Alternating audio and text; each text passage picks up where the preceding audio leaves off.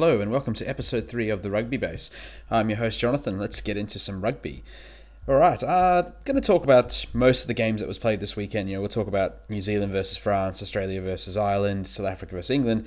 I want to make more of a dual comment on the Wales-Argentina game, like the series as a whole. But then also, small touch on the fact that Scotland actually lost to the USA on the weekend. It was a really good win for American rugby, and it's good for the world game. But get started with the New Zealand-France game, which has really got me quite fired up, and I can't believe that I'm here once again having to discuss the issues with reffing and officiating in rugby, and especially it's yet again I'm talking about it in regards to a New Zealand game. I don't care what the law of the game says and how black and white it says that you cannot essentially foul a person while they are going in the air.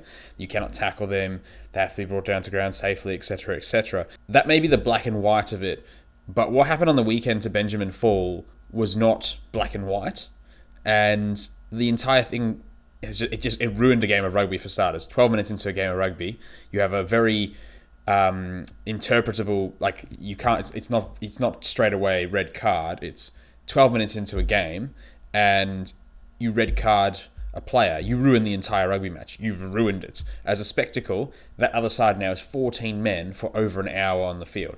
It's absolute rubbish, and you already start at a handicap if you're playing against the All Blacks because they are so much better than everyone. What makes it worse is that after the game, his red card was rescinded, so they admitted that, it probably wasn't a red card. But then World Rugby came out after that and released a statement saying, according to the letter of the law, it was a red, and so we don't have a problem with the referee giving him a red card on the field because he didn't have all angles available to him, and so, but now that after the game, we've had all these angles come available to us, and now we can, say with confidence, it wasn't a red card, but we can't say that Gardner didn't do the right thing because he didn't have the same angles that are available to us.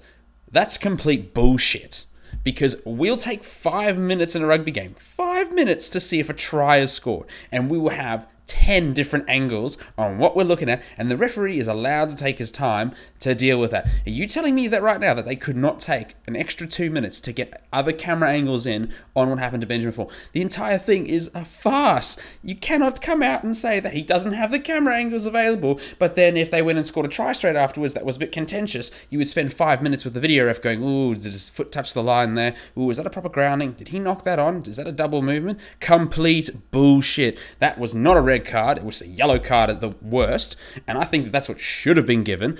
World Rugby is yet again covering a referee's ass by saying that, no, we don't want to publicly chastise her. He did the right thing on the field, and it's only after the fact because of camera angles that we can now make a decision that says that maybe he was wrong. But it's not Angus Gardner's fault. It is Angus Gardner's fault. He should have used the video referee, to give him a clear idea of what happened with that tackle.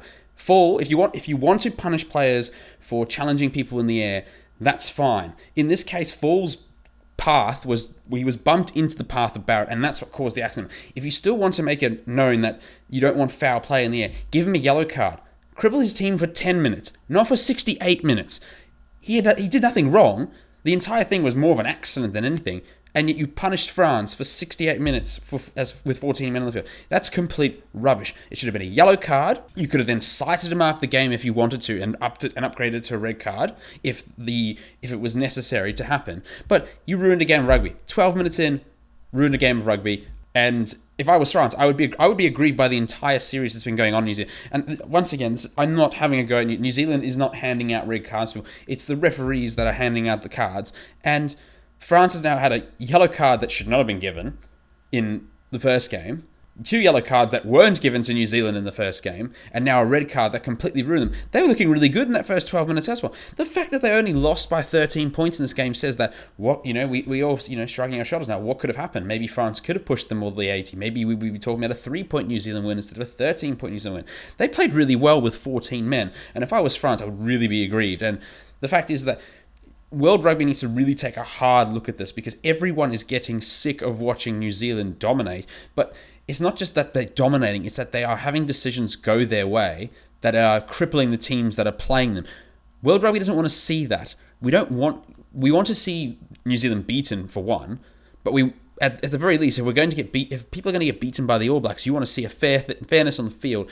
And whether the perception is wrong or right, people don't feel like the All Blacks are being reffed the same way that everyone else is. And World Rugby needs to take a hard look at that, because they're dominating World Rugby. They've been dominating World Rugby since 2010. We need something to change. And at the very least, the refereeing needs to go to a standard where at least the playing field's level. And then if we get steamrolled by the All Blacks in the process, well, that's just the way the game is. But the fact that every single time the All Blacks play, we are sitting and talking about refereeing problems is an issue in World Rugby. And World Rugby needs to take a hard look at it themselves. A hard look at themselves. On the field, New Zealand have won this game, yes, but they only won by 13 points. It's a bit disappointing compared to what in the first game, I talked about refereeing issues, but for me, they were swashbuckling. They're swashbuckling best. They tore France apart. I didn't think that the yellow card, and I said that in my previous podcast, I didn't think the yellow card meant anything to that All Blacks team. They absolutely tore them apart. I expected them to do that in this game. I'm not sure quite what happened. Maybe the French were, a bit aggravated, and they fought a bit harder in this game because of the red card. Who knows?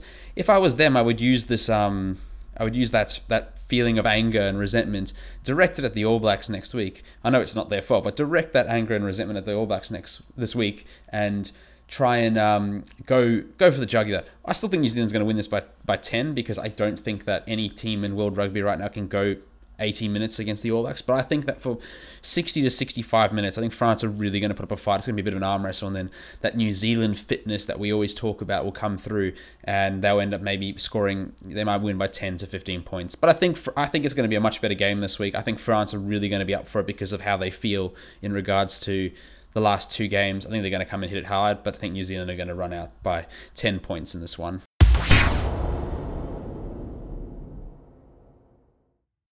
Well, let's talk about the second game that happened on this weekend. The game between Ireland and Australia. Well, I got this one wrong again. Ireland proved me wrong. I got overexcited by what I saw from the Wallabies the first game that they played, and, well, Ireland put their first teamers back on the field, and guess what? They bossed the game in the proceedings, and they won what was, I would consider, another tactical arm wrestle. I think for the rugby purists, the Australia-Ireland series has been really quite good. No team really being super dominant up until this point, and most of the winning has come from, just pure tactical adjustments and stuff like that.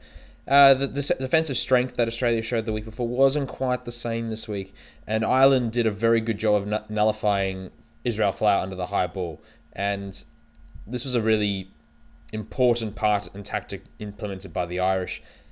The Australian backline coach Stephen Larkham accused Ireland of some dirty tactics in the way they prevented Israel Folau's running channels towards the ball. I didn't see anything of that. I think that's just more of a swing at the Irish. It's nothing really doing there. The Wallabies backline just has to be better at putting Israel Folau in situations to succeed. They don't have to get out of Israel Folau's way to get to the ball either. As long as they don't step into his way and knock him off his run, then there's no issue with it. If they have to run around the player, Israel Folau has to run around a player. And so the Irish are very smart in this regard. And I think that means that Larkham's just going to have to go back to the drawing board and find a way to stop this from happening. The unfortunate thing about this game is that it came with a pretty bad injury for the Wallabies, with Will Genia breaking his arm. Now, I could highlight many problems in the way Australian rugby has been mismanaged over the past couple of years. But one thing that's really, really been hard for the Wallabies over the past maybe 5 years, so they have no depth.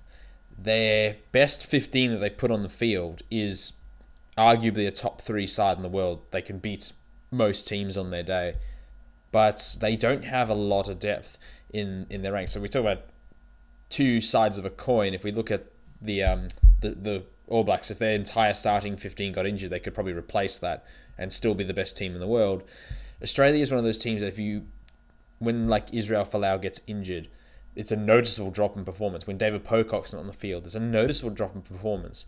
And they don't have people of even half effectiveness to replace these people. So when we talk about Will Genia spent probably the last 7 years flirting with being the world's number one halfback, and probably for a time 2012, 2013, he was the world's best halfback.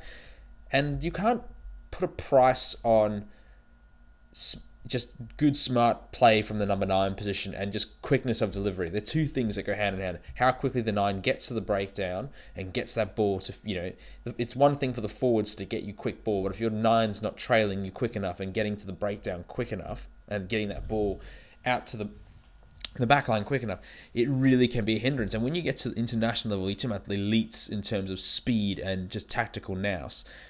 And Genny is one of those guys who has a lot of speed. He gets the breakdown very quickly. He gets a ball out very quickly. So when he's not on the field, you notice it very discernibly. And his backup is Nick Phibbs. Nick Phibbs is not half the player that Genia is. And you look at, and this is just the perfect example of how the depth in Australia is just absolutely is horrid.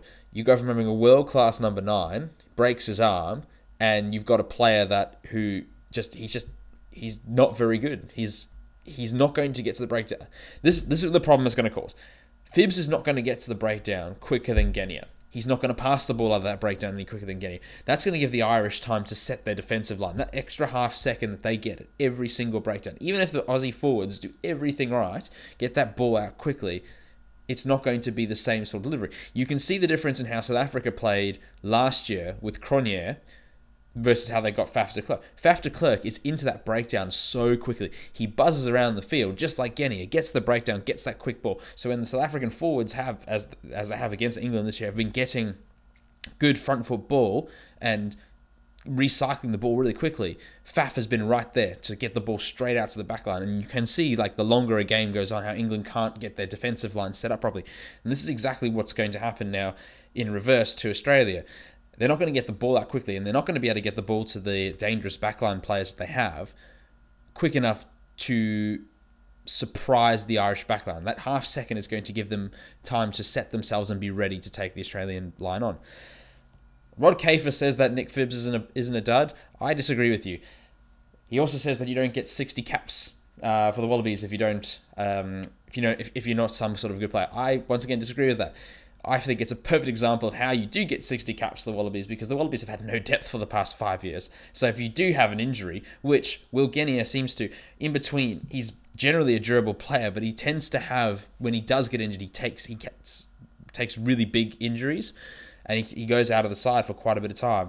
And you notice every single time that happens, that with Phibbs as his replacement, it's not good. Phibbs is a 46% winning percentage when he's the starting halfback. It's just, he's not very good. He's definitely not on Genia's level. And I think that this is going to play into the hands of the Irish. I think that the Irish showed last week that they are probably the better team, better tactically.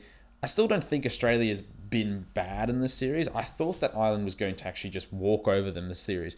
And they've shown a lot of resilience. They've shown a lot of tactical adjustment and stuff, which I think will serve them well going forward. But I think that little thing there is going to give Ireland what they need to win this game. I think it's going to be another tactical arm wrestle. I don't think that anyone's going to blow anyone out. But the thing is that I think that with that Genia not being there, I think that with Ireland's starters, they just are a better team. It's going to be a tactical arm. It's going to be a tactical arm wrestle. I think the Irish are going to be able to squeeze Australia out on this one, and I think they're going to win by 5 points. But I think it's going to be tight. I think it's going to be close for the entire game.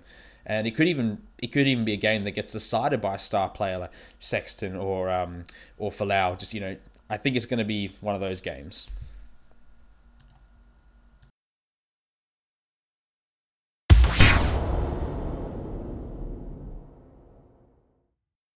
Okay, next game, England versus South Africa. England once again out of the gates fast, 12 quick points. It's really a bit of an issue that Rassie Erasmus actually needs to really focus on, because if you concede 12 very early points against the All Blacks, if you let Australia do it to you in Australia, it's going to be very difficult to come back from that. And defensively, what is happening is the backline is jumping out too quickly. They seem a bit over-eager, and they're getting outdone by just a lot more clinical, more settled backline play. A lot of the English players have been playing together for quite a while, so they're settled. They basically read the defense in front of them. They're scoring two quick tries, and then it's that happening that's basically sobering up the South African backline and making them think a bit straighter. But they can't keep doing this, because with the Rugby Championship around the corner, you can't concede 12 points to any of those three teams away from home. If you do that, you're going to get yourself you're going to kill your chances of winning the game. In saying that, though, from defensive negativity, let's look at the positive. Those are the only 12 points that England scored the entire game. once the backline settled and stuff, and South Africa got back into the business of playing traditional Bok rugby, they put England through a meat grinder. The first 20 minutes of the game was a bit heated. There was a lot of stops in play, a lot of argy-bargy, and I think that was the English forwards were really trying to have a go at South Africa's forward pack. It was quite physical to begin with, but it became increasingly obvious the longer the game went on that England couldn't quite keep up to the level of physicality that South Africa was throwing at them. You only have to look at the scrum, the penalty try that was a result of a massive scrum at the beginning of the second half. It was beautiful from a traditional point of view. It was like it just absolutely dismantled the English scrum. And the fact that Poiter let the scrum continue, like he put his arm out for a penalty, but he didn't blow it until South Africa had completely destructed the scrum, and that forced the point where they weren't able to score a try because of the collapsing of the scrum. He gave the penalty try. It was a really, really good example of how South Africa's forwards dominated this game. And it's a good thing to see as well, because one of the problems with a lot of the way people approach rugby in the world today is that they want everyone to throw the ball around like New Zealand does. The thing that people don't tend to notice about New Zealand, because they score so many points and because they've got razzle-dazzle in their backline, is they don't realise how just amazingly physical their pack is. One of the reasons why South Africa really struggles against New Zealand is because New Zealand's probably the one team in world rugby where they can't get an ascendancy in the forwards. They sort of either hit level, or New Zealand actually dominates them on it. And so it becomes, when your forward pack is so dominant, that's what gives you the space to have your backline do its thing, and that's why New Zealand are so good. Everyone looks at their backline. The backline's incredibly talented. Most talented backline in the world. No questions there. But it's the little things like their forward pack always getting them good from football that you've got to watch out for. And it's a good thing that Erasmus is now, he's through this series with England, he's brought in like some really good players into the backline, former players from Super Rugby, but he's gotten that Bok pack to really play physical, hard, traditional Springbok rugby. And you can see by the way he also uses his bench. He's not leaving his forwards on for too long. He continuously substitutes his entire front row at the beginning of the second half. And what you end up seeing is you just get this, fresh legs. And a lot of the guys that are coming on could be starting themselves. Players like Kitshoff could very easily be starting for the Springboks and not be on the bench. And this is all good going forward. And they need to really focus on this going into the Rugby Championship, because I think that Australia and Argentina especially are there for the taking. And if we can use that against them in the Rugby Championship, it'll be really, really good. Really good results can happen. And, one of the key parts of that forward pack, and they need to make sure that he's there. If he's fit, he needs to be there. Juan Vermaelen has been a big part of not only why the forward pack's been so visible, but he's had a veteran presence, and he's just had a calmness about him that's been really good. And it's been really good to have him there alongside Siya Kolisi as well, because Siya Kolisi, there's a lot of pressure on him being, he's a new captain to the Springbok side, and having that veteran presence in his back row with him, I think, has really, really helped galvanise the side. He's at the peak of his powers, 31 years old. There was a thought that maybe after spending the last 3 years in France, he might not be able to adapt back to a more faster-paced rugby. And so he's been absolutely brilliant against England. He's been by far and away South Africa's best player. He's at the peak of his powers. Erasmus has to make sure that he can get as much of Vermeulen in the Springbok side between now and the 2019 World Cup. It has to happen. The other one that he needs to keep in this team is Faf de Klerk. He has provided a massive spark to the Bok. And I said earlier in the podcast, in referring to how scrum half is such an important position, in that how quickly the ball gets recycled into the back line is all up to the forwards giving you good front foot ball, and then it's up to the scrum half being there, being quickly to the breakdown, getting that ball, and how effective that is with Genia. Well, Faf de Klerk is that guy. Faf de Klerk is so quick to the breakdown, and you can see that that extra half second that the Bok back line has, it's given England lots of fits, and it gave them lots of fits in the first test when they couldn't keep up. Probably because altitude played a part in it too. They couldn't keep up with the quickness of the ball being recycled. Looking forward to the game this weekend, this is why I feel Erasmus has been really good so far for the Springboks. He's only had 3 matches in charge, but what he did was, with the Wales game, he put in a whole bunch of guys who've been performing in Super Rugby, but it wasn't probably what he would consider his first side. but he is playing players because he wants to see what they're about. He's not decided that, okay, well, I'm going to have these people play for the Springboks. That's going to be my team going forward, and barring injury, this is going to be my 15 at the 2019 World Cup. He's not doing that at all. What he's doing is he's rotating players. He rotates players off the bench, gives them good amount of time on the field. And so this weekend, he's actually taking some of his players, some form players, like Willie le Roux, for instance, off the field, and he's taking guys like Warwick Gallant onto the field because of their Super Rugby. So Gallant's had an absolutely superb Super Rugby season this year, and it's a good idea to have a look at him because we don't know what Willie le Roux. Willie le Roux's been really good. We don't know if we're going to have Willie le Roux for the entire Rugby Championship. We having good depth's good as well, and Gallant's played really, really well, and it'd be a good idea. He might bring a different sort of game style to the 15, and he deserves his shot at taking the 15 jersey from le Roux. Le Roux's done a great job in staking a claim for it, but Gallant's Super Rugby form warrants at least a chance to take it away from him. And the same goes for Esterhuizen, who's had an absolutely fantastic season for the Sharks. Granted, he's replacing Damien de Allende, who I have my issues with him being the number 12. He's very one-dimensional, and I think Esterhuizen's going to take that jersey from him. I do not think that de Allende is going to have this jersey come the 2019 World Cup. But it's just an example of how Erasmus is going to rotate his squad. He's going to give players that are in form the chance to actually steal positions on the field, and that's what you should be doing, especially when you want to build a squad, in such a physical sport like rugby. You got to have a squad. You've got to be able to replace players as they get injured. You've got to be able to rotate players after the 60-minute mark in a rugby game and know that the person who's coming onto the field is going to perform just as good. And so I'm happy with the rotations he's made. I think it's going to make a very interesting Springbok side on the field this weekend. It could be a bit disjointed. It could be with adding 2 new people into the back line like that, but that's okay because we need to see what they're about. They've both played fantastic Super Rugby this year. They're probably the 2 standout South African rugby players so far this season, so they both deserve their chance. In England news, Danny Cipriani is getting his first England start for 10 years, and it's probably his last opportunity to stake a claim for the England 10 jersey. He's had a bit of a past with the England rugby team where he's had a bit of off-field issues. He sort of reminds me of an English Quade Cooper, to be honest, and his ability to create, the Boks need to be very wary, is that he's not a player he's not going to kick the ball away all the time. He doesn't play to the traditional England style as a 10. He is more of a passer. He is more of a playmaker, and his ability to create mustn't be underestimated.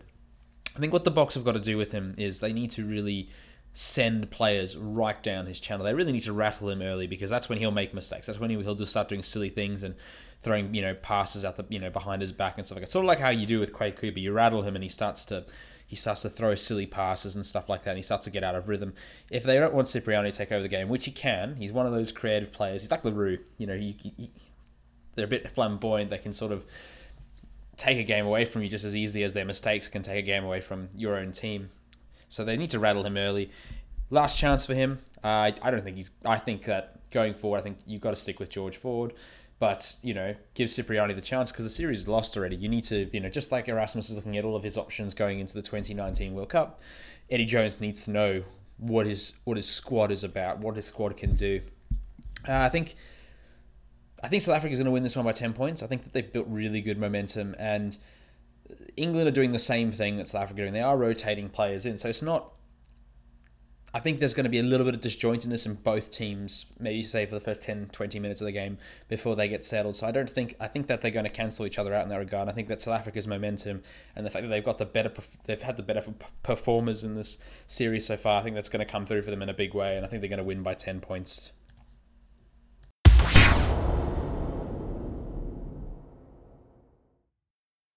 Going to wrap up the rugby base with a few more points about other games we played on the weekend or the past couple of weeks.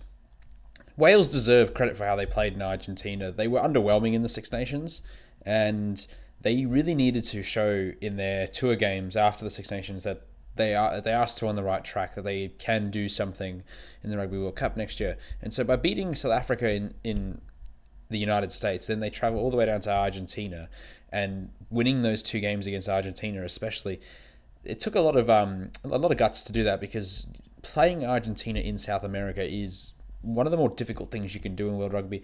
The crowds are quite passionate, but the Pumas get up like no other team at home, and I predicted that they weren't going to win the series. I thought they would draw the series or lose the series to Argentina, just based on how well the Jaguares had been playing in Super Rugby. That didn't happen. Wales went to Argentina. They handled their business, and so they deserve credit, because it's, in terms of building towards next year, they needed that after their Six Nations performance this year. So well done. And moving on to Argentina now, they continue to define inconsistency. Ever since the World Cup in 2007, we've been waiting for them to take the next step in their development. So, they had a semi-final appearance in 2007, a semi-final appearance in 2015. And so we feel like there's a development there, and their Super Rugby team is doing really well. But then every time we think they're going to take that next step, that step where we can say categorically that Argentina, for instance, if they were playing in the Six Nations, they could win the Six Nations. They don't do it. They do something like lose to a Wales team that they should be beating, just based on the form that Wales had been in, that the Argentina Super Rugby team, and the fact that they were at home. They should have won those games. They should have beaten Wales. They didn't. And it's now forced their head coach to resign, and it's put a lot of pressure onto this Pumas team going into the Rugby Championship. I don't know where they are this close to a World Cup. We don't know what they're about. What we do know is that they're still inconsistent. They still have discipline issues, and they need to start again by beating Scotland this weekend. But who knows if they can do that, because even though Scotland just lost to the United States, Argentina is so inconsistent. They just don't know what they're doing right now. I don't think it looks good for them. They're going to need a lot to pick them up this weekend, and a lot to pick them up into the Rugby Championship, because South Africa is improving. Australia is doing okay, depending on how the final game against Ireland goes. It's not looking good for Argentina. And finally, I'm just going to say well done to USA Rugby for beating Scotland. It's not a small feat. It's a good moment for them in their rugby history, because it gives them something to build on. I mean, years ago we used to laugh at the idea of Argentina beating big rugby nations, and you've got to take baby steps. You got to beat a team here and there, and you've got to build on. The USA Rugby can build on this from here. So well done to them. Scotland play Argentina this weekend. I think they'll bounce back. As I was saying before about Argentina, I just don't think they know what they're about, and I think Scotland will feel quite bad about losing to the United States. I think they'll bounce back with a win in that one. All right, thank you for listening to the Rugby Base. Join me next week, and we'll have more talk about rugby.